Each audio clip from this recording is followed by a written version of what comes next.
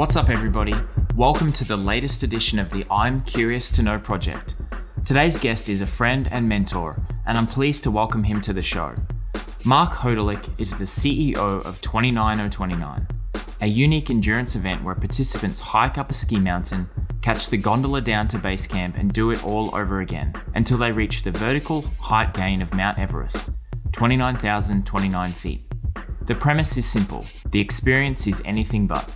Participants have described 29029 as life-changing, and the weekend includes world-class speakers, luxury accommodations, and everything you need to do more than you thought was possible. In this conversation, Mark and I discuss how 29029 is more than an event. It's a community.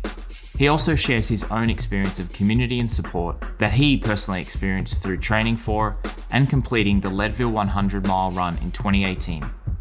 Mark is one of the most caring guys you'll ever meet, and I'm glad to share more of his story on the show. Enjoy, and thanks for being here. Mark Hodalik, welcome.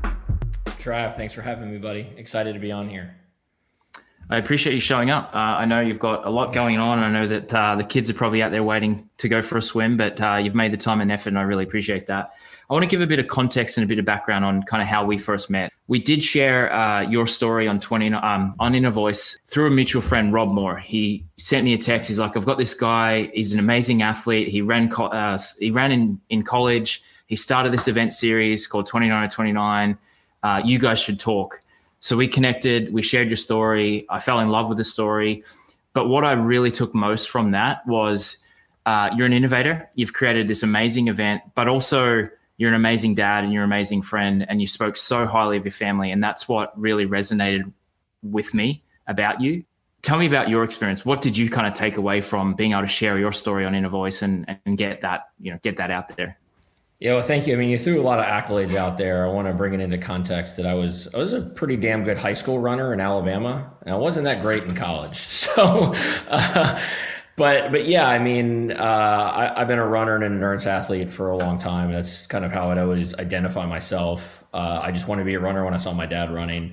I think when we had our conversation and Rob introduced us, I didn't realize how emotional it was going to be for me. It was eye-opening how much that finish line kind of meant to me and my family, but I kind of checked the box and moved on to the next thing and really hadn't spent the appropriate time to kind of reflect. And there was a lot of almost real-time journaling that happened when we had our discussion. And I didn't realize how many things I had inside of me that I knew was motivating me on a day-to-day basis, and that, maybe I thought about during the actual race, but actually came to light when we actually had our conversation. So a lot of thanks to you for being so insightful and asking a lot of those right questions and knowing what to pull on. And I would certainly say that experience from Leadville, my first Ironman, those getting into endurance sport has certainly played off very well in my ability to want to give that experience to others through 29029.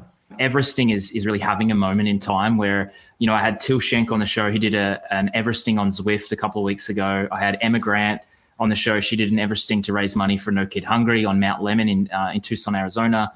This is different. This isn't riding your bike on a trainer or up a mountain. This is completely different. Why don't you give us the backstory or how 29029 came to be and a bit of an idea of what it actually entails?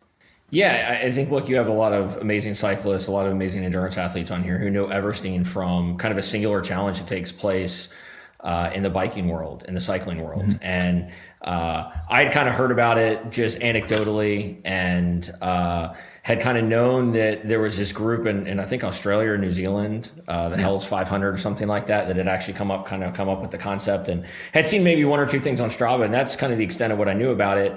Had gotten to be friends with my business partner, Jesse Itzler, who had this amazing backyard race where people would run up a hill in his backyard 100 times and down it. And it was how he threw a party.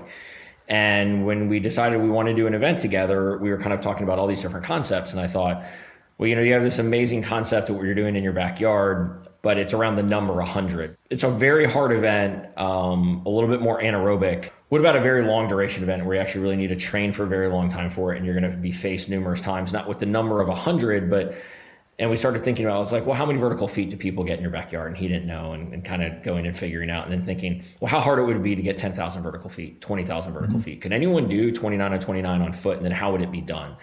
And the interesting thing about the bike is, you ride up and you have your own mode of transportation down. So the first hurdle we had across was, look, it's really getting to be too much like an ultra, a 100-mile ultra if you have to go up and down off foot. And Hard Rock's already doing that, and Leadville is akin to that. And you have some races where you actually will get 29,000 feet of gain and loss, but you're covering 100 miles. The name Everest just means so much to so many people. It's the pinnacle. It's the highest point on earth. And so I think, for us all, we want to put something big on our calendar. I was thinking, how can we put something on the calendar as big as accomplishing, can we get 29,029 vertical feet? How do we also do that to where it's doable, it's approachable, and it's not about competition. It's not about doing it faster than someone. It's not doing it in more extreme conditions. It's about lifting each other up and seeing if we can all do this together. And what I really realized was that hiking is something that people of varied athletic backgrounds, varying fitness levels, and from all ages can do. And your ability to do it for a very long period of time in a row, 10, 12, 14, 20, 30, 36 hours. We have a 36-hour challenge. Is highly doable if you give people an environment that's uplifting and is conducive to keep going. So the idea there was partner with ski resorts, hike up the mountain, take the gondola down, and be able to continue to repeat that as many times as possible, with the ultimate goal being to climb 29,029 feet. The most beautiful thing that I've seen is the ability for people who are not necessarily endurance athletes, that don't come from a background of endurance athletics or endurance sports, and with some dedication and focus on the training and preparation, they're able to complete this event, and it is truly life-changing for them. Tell me about some of those examples where you've seen people, turn their life around through this particular challenge and this particular event. Sure. I think without singling out specific names, I think there's just some specific or some general stories that I find really compelling. The first is, and to use the name, is my wife, Stacy. She'd never done more than a 5K.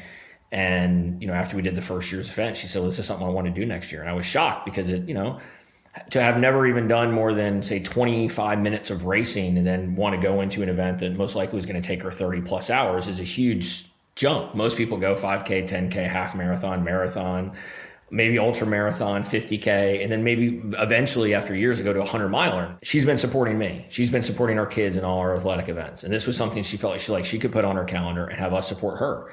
And it felt doable to her if she put in the time, and that she had the belief that she was going to have a support system surrounding her, not only in our immediate family, but the broader 29029 family on the mountain, because she's not racing other people. It's not how fast she does it. It's just if she can keep going. So that to me was one that was very personal, but others who were facing, oncoming cancer treatments and deciding to come to the event and say, this is a way I'm going to harden my mind and surround myself with positive people and give myself some tools for a much bigger Everest that I have in front of me. We have a gentleman coming to the event for the third time this year, and he still hasn't finished. And when I mean finished, I mean getting to 29,029 feet, but he's gotten all the benefits of the event by getting one more climb, doing one more round than he thought was possible. And those to me are the most uplifting things, are seeing people come to the mountain with one perception of themselves and leaving looking at themselves in an entirely different light.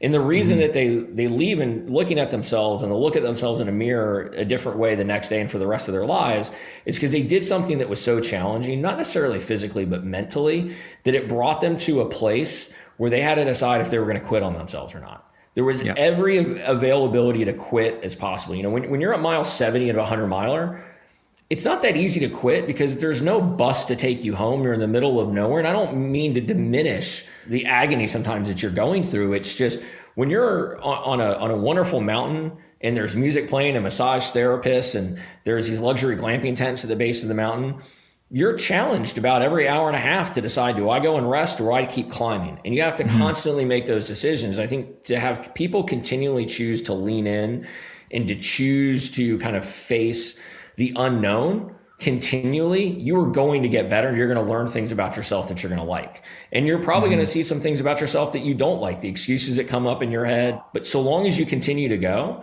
that just makes that lap, that hike, that summit that much more rewarding. And that to me is the essence of 29 to 29, is it bringing you to a place where no matter what level of athlete you are, you're going to want to stop and you continually get to make that decision to keep going. And when you keep going, you will leave a better version of yourself. You talked about beginners, or you talked about people who potentially haven't had that experience, but there's been some really amazing examples of people who have had experience. You've had Olympians, you've had world record holders, you've had Ironman athletes, you've had people with endurance experience who have also been able to be successful in a different way at this event. They're not looking over their shoulder. They're not looking at their time. They're not wondering who's chasing them, but they can have this outstanding feeling of achievement. I mean, look, I think one of my favorite examples, I said I wasn't going to use names, but is Ken Rideout. I mean, Ken is an absolute animal, multiple-time Kona. He's 48, 49 years old and ran a 2:28 or 2:29 marathon last year. I mean, an insane athlete. And he looked at this as like, hey, this is going to be an amazing environment, a lot of great people, but it's going to be a walk in the park.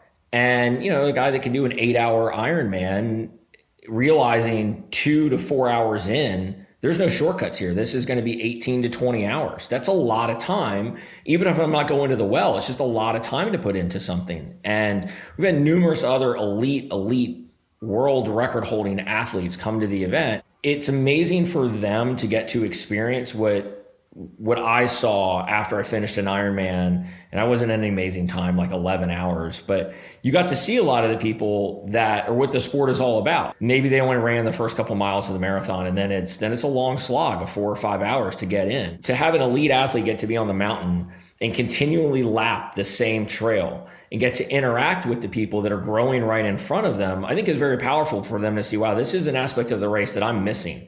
I'm finishing a race, I'm going getting a massage, then I'm going and eating dinner, and maybe I make it back to the finish line and see it. But then you're just seeing the finish.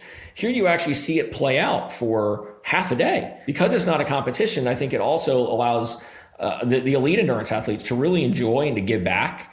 And so you can hike with someone, and you can walk side by side and get to learn about them and know their story. And I think there's a lot of bonding that happens because, they remember when they first got into endurance sport and they want this finish line for other people. And now they're not worried about beating someone else. They're more concerned about how do I take this person and lift them up?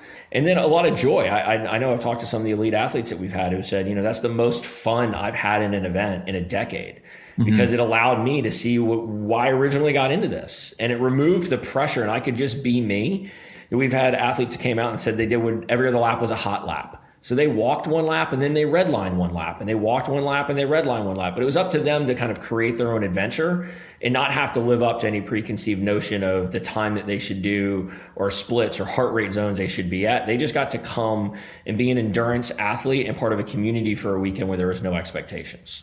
Having been there and being able to experience it for myself and see the stories that are created happening in the moment and over those 36 hours of, did you see so-and-so do this, or that person just did that? And it kind of just creates this amazing community around the event. And that's you guys really think about that process as well. It's not just show up and hike up a mountain. There is the dinners that are thoughtful. There's the guest speakers the night before, which really are the cost of admission for themselves in some regards. Tell us about some of the other experiences that you create to really foster that sense of community within the weekend. It's our goal to create a life memory. My partner, his personal brand is called, Build Your Life Resume. And it's about building this life resume rich with experiences and people that you meet, and very colorful and much different than a business resume. And this weekend, we want to be something that we know how hard people are going to train. We know firsthand a lot of what they're going to feel and go through. And you want to give them as many tools as possible. So our typical weekend, there's nothing typical about it. It's a Thursday to Sunday. And unlike other events, which I have a ton of respect for, and I love doing all these other amazing endurance events out there, I feel like when you arrive, it's kind of you and your crew and your support crew kind of, again, versus everyone else. And if you're lucky enough to be on an amateur team, you have your team there and it's your team versus others, but it's not as communal. And at 29 on 29, it's the exact opposite, where you come and all the participants eat at a participant-only dinner. And we have roundtables and speakers that are participant only. But because it's limited to 250 people, I've been to other events that are participant only, but there's 5,000 participants there, and it's tough to get to know and meet people when the atmosphere is so large and overwhelming. And here it's very small, catered, and cultured. And then you learn from amazing humans that will teach you skills that will actually help you on the mountain. The event itself then kicks off and you have 36 hours to hike the mountain, take the gondola down, and kind of, I say, choose your own adventure. You can go straight through. You go till 2 a.m. and get some sleep. You can decide to hike till 10, sleep, wake up in the middle of the night, get out there. It's really however you want to do it, but it's self-scored. And one of the most unique things is that, a lap for us, a climb, makes it sound easy. And the mountains range between 1,700 vertical feet and 2,600 feet per lap. That's a pretty big hike. And so for some people, that may take them 2.5 hours to do that hike. And we have a brand and a custom branding iron that when you finish, your name is on what you almost think of a very old school leaderboard. If you think about golf tournaments and the Masters, it's everyone's name. And at Stratton, it's 17 summits. And so you have 17 blank boxes. And as you finish, you take a cattle brand and you burn and sear into the wood your lap. And it's very visceral. You smell it, you can feel it. And that feeling of you branding each lap and that being your board and your experience is something you keep track of. And it's amazing how much people on the mountain, when they're going through a rough spot, the thought of getting to brand that board again is something that they look forward to. And then, another awesome tradition that we have is the color red. Everything in our brand is black and white. And the color red symbolizes you're on your final lap. So you're on pace to finish 29:029, and you wear a red bib penny with your name on it. And everyone on the mountain knows that you're making your final climb. You're making your final ascent. And I think that's big for me because the excitement that others get from seeing people get that, it's not a sense of jealousy. It's not, look, they're ahead of me. It's, what an amazing thing for them. And then I can't wait to get that myself. We've had a couple of really thoughtful questions. So Sam Zurawal mentioned or asked about the thought process about choosing guest speakers. So you talked about people who are going to give you advice or give you thoughts that are going to actually help you on the mountain. Talk to me about what that's like. How are you kind of thinking about who those people will be and what type of messages you want to bring to the participants? For me, it all starts with soul. So there's a lot of soul in 29:029, and those that speak really care about humans and are really good people. And while they may have incredible accolades as endurance athletes, they talk more about the emotions that they go through, how they manage those emotions, what they want for people to get out of the event. So a lot of them choosing the speakers is first, do they align with what we want here, which is community, lifting others up, not trying to beat them down. And so that's kind of the first qualification that we look for. And then it's, will they be able to give anything practical? And, we have an amazing Navy SEAL, Chad Wright, that talks about the power of the spoken word. You have this elite level Navy SEAL who led SEAL teams on God knows how many missions in the most dangerous of places around the world, who is the most approachable, soulful, caring person. And we'll talk about how you can change the way you physically feel by just saying, I feel outstanding. And when people hike past Chad, he'll say, Trav, how you feel? And you say, I feel outstanding. And there's no way you can't feel better from saying that. And that's the most immediate thing. And every elite level athlete knows that the voice in your head, as you call it, the inner voice, is the most powerful voice you'll hear. But just giving someone that one little trick, or someone like Tricia Smith, who will teach you breathing techniques to keep you calm when you get overwhelmed. Those are things you can learn on Thursday and put into place on Friday. We want to give people real actionable tools for them to use the next day and also really feel a connection with that person. So the people that speak at our event, to me, are part of our team and they're part of our family. So everyone who's spoken is someone that I know has a message that, aside from the event, resonates with me as a human. And that's really like the first level where I say it has to have soul and they have to want others to get better through this process. And if they align there, then I think they're going to have a message that will resonate with our audience. Britton, our good friend Britton, who was on the show a couple of weeks ago, we had a really impactful conversation. He wanted to ask you, what's one thing that you know now about 29:029 that you wish you knew before it launched or when it launched? I really wish I would have known just how much people were willing to go through to finish the challenge. Because year one, we didn't respect the challenge enough. It was part party, it was part amazing food, it was part speakers, and it was part endurance event. And now it's an endurance event that has all those other components built around it to help support people in that journey. And so initially year one, there were just some scheduling things that we did that, we had people arrive on the same day the challenge started. We started the challenge Friday afternoon and people arrived Friday morning. You would never run a marathon and show up to the marathon city the day of the marathon. You would come a couple days before. We learned first and foremost that we needed to do everything we could as event organizers and owners of the business to give people the best chance to succeed. Because once I saw what people were willing to go through to get 29:029, I needed to do all I could to make sure we had the best schedule, the best massage therapists, the best fueling options, and it wasn't about farm to table food. It was about really good comfort food I could grab and continue to climb, right? And so it just changed catering towards people actually achieving this event, or achieving 29029 really became the singular focus, where it was part of the focus in year one. Have there been other shifts that you've noticed or other things that you've implemented that have been positive to the experience for people? Sure. I think, we saw the way people interacted with our speakers. So now our speakers are on the mountain hiking with you. Give people more of an opportunity to interact with those that they saw be a positive influence the day before. We saw people not know exactly how to prepare for the event. So get elite endurance coaches to create a 5-month training program on a daily basis for 3 different level of athletes, and then host, bi-weekly calls where you can ask Q&A and feel like we're part of your journey the entire way through. So those were certain things where, again, it was all making an investment in the athlete to give them the best chance of success. We said it's not just about being there for you on the mountain. It's about being there from the second that you sign up all the way through, and then making sure we stay connected as a community afterwards. Now, I know that there's a holistic approach that you take as you create these experiences for people. So it's not just physical. As you've talked about the mental challenges people face, you talk about the training, you talk about the consistency, you talk about the coaching and the guest speakers.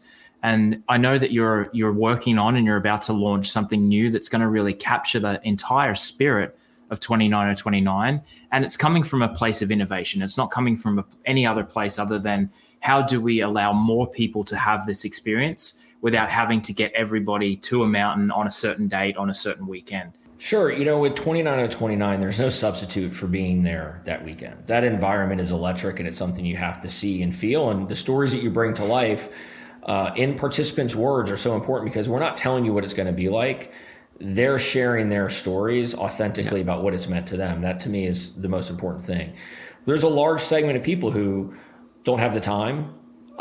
Maybe it's the travel. Maybe it's a financial hurdle to be able to come and take part in this experience. And so for years, I've been thinking about how do we bring our message? How do we allow others to do this? And over the past couple of months, a lot of finish lines have been removed from people. We've unfortunately had to postpone an event till next year. It was definitely the right decision, but it's certainly saddening for all of us. And you see people missing out on so many things. And so for me, it was important to take what we have on the mountain and that feeling of community and positivity and small wins, right? Fitness is cumulative. My 10-year-old right now, through quarantine, has decided he's going to do 100 push-ups, 100 sit-ups, and 100 bodyweight squats every day. And he's done it every day for like 10 weeks now. And he's amazed at how much stronger he is and how much easier it is. And he's been having a weekly running goal. I'm not putting that on him. I think he sees me do stuff, so it translates, but he sees the small wins stack up.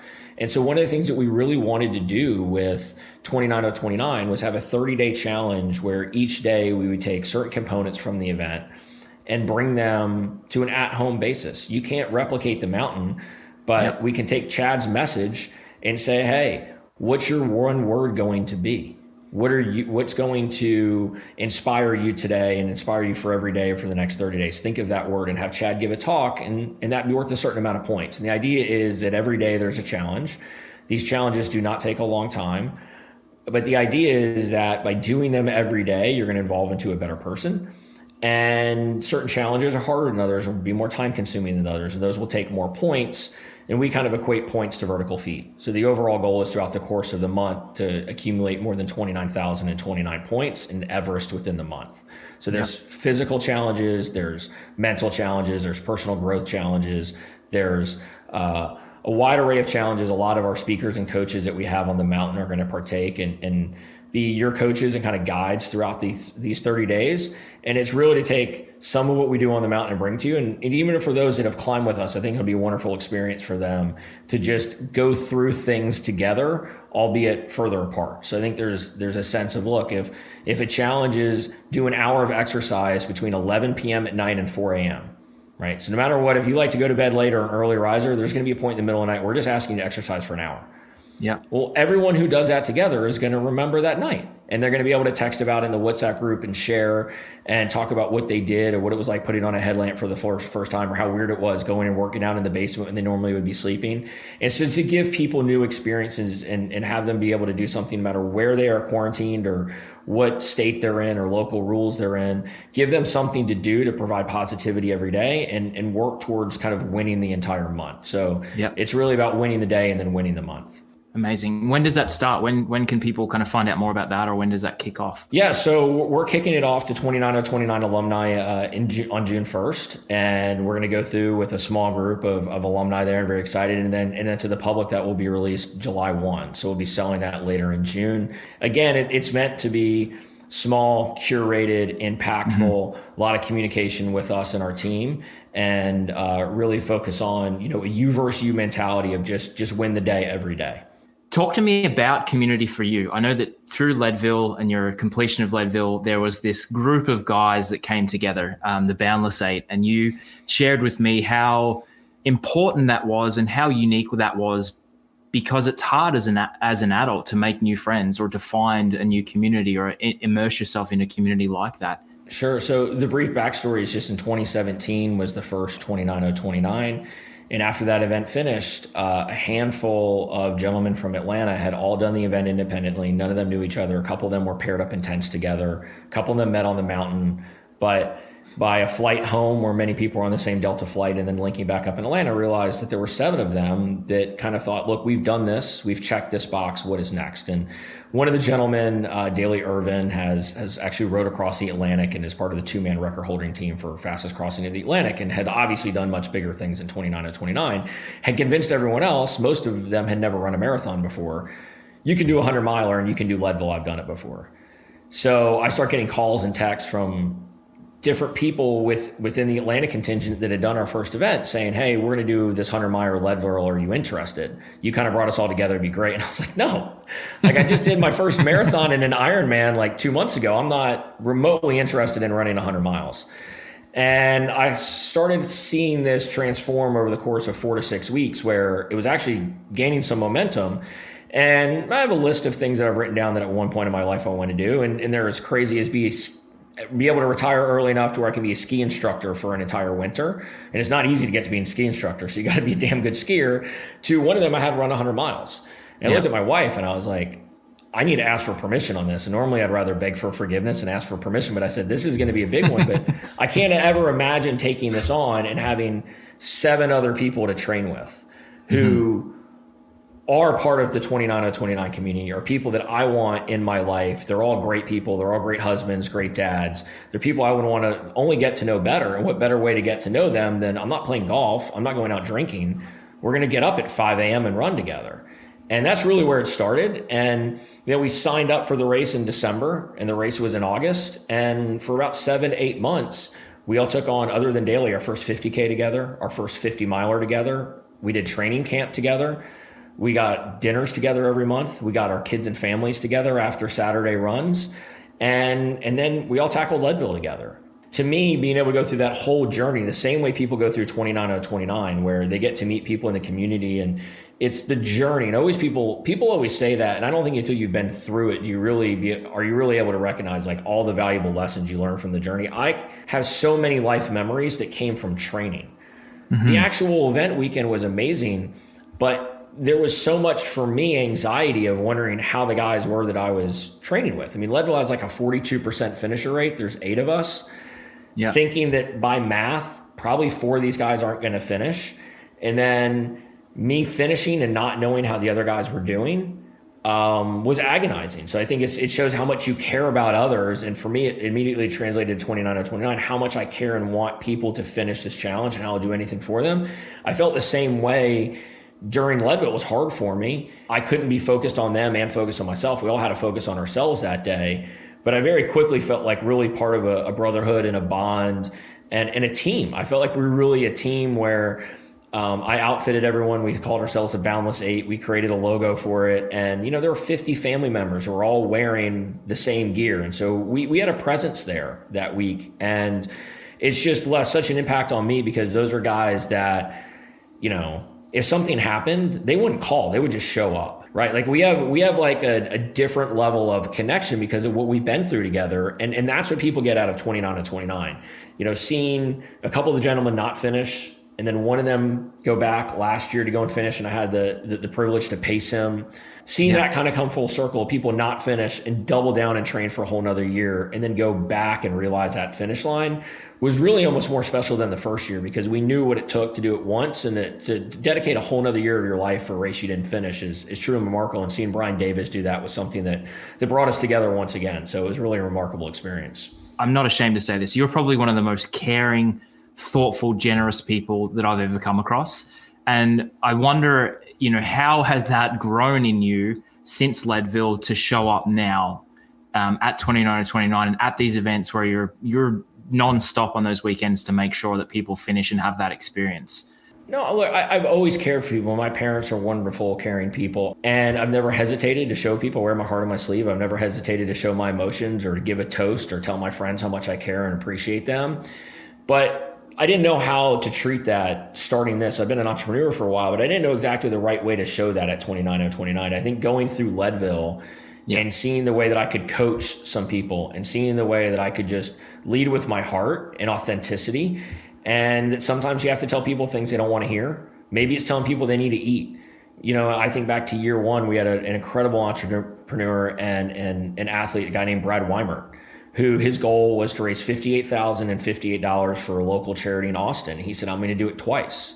Your goal is 29 to 29. I'm going to come out and do it twice. And I thought he was cocky. I was like, what is it with these people from Texas, you know, with the Lance Armstrong series going on? I was like, what is this with this overconfidence? Like, why can't you just do it once? And he was doing it for charity. You know, he was willing to donate a lot of his money and a lot of his donors' money if he could do it twice. And it got to a point where, you know, it's 34 laps up Stratton Mountain. It's 1,749 feet a lap. Wow. And he'd gone straight through, and it must have been 27, 28 hours, and he'd done, you know, somewhere around 27, 28 laps.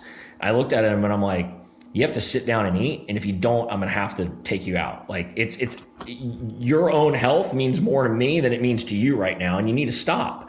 But to be able to show that care and tell a guy who's an absolute machine, you have to stop and eat, and he didn't want to, or I was like, or I'm not allowing you to climb anymore. Like, I'm just going to take your bib. I'm not letting you go anymore because something bad's going to happen. And it actually made him rest, recenter. He got the calories that he needed, and he went off and he finished it. And afterwards, you know, it empowered me to be like, look, I am caring after you, and I'm going to do what's in your best interest when you're at the event. I never want to tell someone you need to stop, but if you need to eat, I'm going to tell you to eat. If you need to hydrate, you know, if you need to see someone about some medical assistance, and sometimes people want to push through some things, and I want them to get to make their own decisions.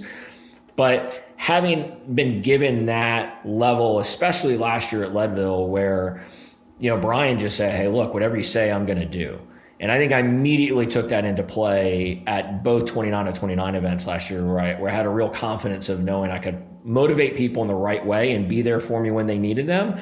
And also at the same time, take those cues and step back and kind of let them go through those times that they need to go through on their own, and make sure that you let people work things out with their own space as well. So it's just trying to be have a very high level of emotional intelligence and knowing when to have the confidence to kind of step in, and at the same time knowing when it's best to kind of back off and let people make their own decisions as well. Mate, this has been amazing. I do have 3 questions I want to finish with, but I also think there's so much more of your story that we need to share, and we will do so in the future. But I really appreciate you sharing more about 29 to 29, more about the 30 Days to Everest challenges coming up, more about your own story. Yeah, it's been a pleasure. It's always great to connect with you. Thank you. It's always. So three questions to finish the show off. First one, what's one thing that's changed for you during this isolation quarantine period that you want to keep once we go back to whatever the new phase of normal is? I think the one thing I want to keep, I feel like I've been very present, and that, you know, I've had to make this clear distinction of I'm in my home office, and when I'm not in my home office, I don't have my phone, and I'm not going to be attached. And I think there's a sense of when you're an entrepreneur and you own your business and you're always trying to be responsive of, if my wife and I are going to cook dinner with the kids, that's what we're going to do. I spend more time with my family than most people my age. And I love it. but there's a lot of times when I'm 80% there. And I think the real shift that I've made is if I'm going to be here, I'm going to be 100% here. And if that means I need to leave my phone somewhere, if that means I need to turn off notifications, I will, because I don't want to be 80% here. I want to be 100% here. And this is exactly why I love you. These truth bomb knowledge of how to show up as a dad and a husband, as that's so impactful. So thank you. I think that's a really good one as well. I think it's really hard, particularly everyone's working from home. There's kids at home. There's all of these challenges. And as an entrepreneur or someone who has your own business, you're always thinking anyway. You're always in your own head. You're always thinking about what's next, probably even more so now when there's no separation. So I think that's really good advice. And that would be one that I would want to keep too. So number 2, what's one thing that you thought was important before this isolation, quarantine, lockdown period that you're happy to leave in the past? I don't know that I'm happy to leave anything in the past. I know that sounds ridiculous. I think, though, that this return to normalcy, or this return, I think that there's a way that the world was, and there's a way that the world's going to be afterwards. And that it's your ability to kind of adapt and not keep comparing things to how they were is important. So for me, I know when I moved to Atlanta, I compared everything to New York City. I lived in Manhattan for 10 years. The pizza was better. The restaurant scenes were better. Everything was better in New York, right? And it's really how much you need to be present to go back and just say, look, like, how do I make the best of this situation? And so for me, maybe what I want to leave are too many of those comparisons. That there's been a lot of amazing good times that have been had, and it's also okay to admit when things aren't great. And I'm a guy that's really overwhelmingly positive and has a lot of things to be very grateful for in my life, but I've also needed to admit a couple times to my friends, like, this isn't easy. And it weighed on me very hard to postpone an event. It killed me because I wanted to give people that mountain. I wanted to give them their red hats. I wanted to see them in their red bibs. I wanted to see them brand that board. I think for me, it's really focusing on what we have now and not making those comparisons to how things were before, because that doesn't allow you to be present and it doesn't allow you to move forward. And I'm a big fan of moving forward and learning from your mistakes, or learning from situations like this about how to make yourself better. Yeah. Once again, check. I don't know. I think that was like a very much a politician's answer of like not really answering the question, but getting something across that you wanted to say. Well, I think it's your positivity that probably doesn't allow you to have those negative thoughts of what could have been or what was. It's insightful and I appreciate it. So we'll give you a point for that one. Number 3, what's been the most memorable moment of joy that you've had during this period? I'll do 2. I know I'm supposed to give 1. I'm going to give 2. So one was just yesterday. My 10-year-old, each week I have a mileage goal. And so, I don't know, week 11 or 12 of quarantine now about, each week he said, can I run your last 2 miles of your weekly goal with you? And so there was a moment yesterday where I did 11 miles really hard, but I needed to get 13 to hit my goal. And I came back to the house and grabbed Chase and we went out for 2 miles. And it was just sheer joy. He just wanted to spend time with me. He wanted to see, what it's like for me each week to push myself. And it hasn't been easy. It's been tough. I mean, I'm a routine guy, and to have your routine thrown out completely, to have races that you're training for most likely not happen. I'm more empathetic to any of our athletes than I think most people would be, because I'm going through it myself. Yeah. But I think for my son to see me each week say, hey, what's your mileage goal? He's my accountability partner. I love my coach, Brent. When I told Chase I got 65 miles, he's like, oh, that's a lot. And for a lot of people listening, that's not many miles to run. But for me, it's a decent amount. And to have him know that he's going to join me for those last 2, that's been a real moment of joy. And the other is I created a family Olympics. And it was great for, we did 25 events. It's done. I think we need to do another one. But it was a real joy to have my wife participate in games, and I normally am playing with the kids because I come home from work, and she was wonderful enough to be making dinner or making their lunches for the next day, or taking care of the house. And I would get home from work and immediately get to go play with the kids. And she'd been with the kids through the day, but she wasn't playing games as a family. And to see her get to play with us and mom and dad versus the kids was just real joy, because every day it was one thing to look forward to of like, okay, when work's done, because we don't have a baseball practice to go to, or because we're not, traveling all over town to different games, we don't have no plans. So our plans are everyday family Olympics. And I think the Hodelick House Olympics was a huge win because it allowed me to flex some creativity of creating events and doing fun things. But for us as a family to come together and compete and for the most part, a joyous manner. That it's not that there weren't some tantrums with an 8 to 10-year-old feeling like there was some unfair refereeing or things like that. But those two really stand out. And it, again, I mean, for me, they center around sport and being active and spending time with the family. There's certainly been a lot of joy there amidst a certainly very trying time.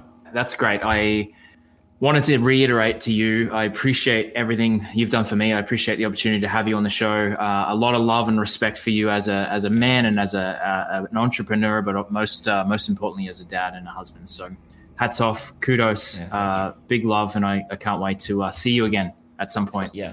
Well, I'll just replay it back. I think you've done a fabulous job of telling the stories that are out there on the mountain and pulling those stories. And you certainly pulled a lot out of me.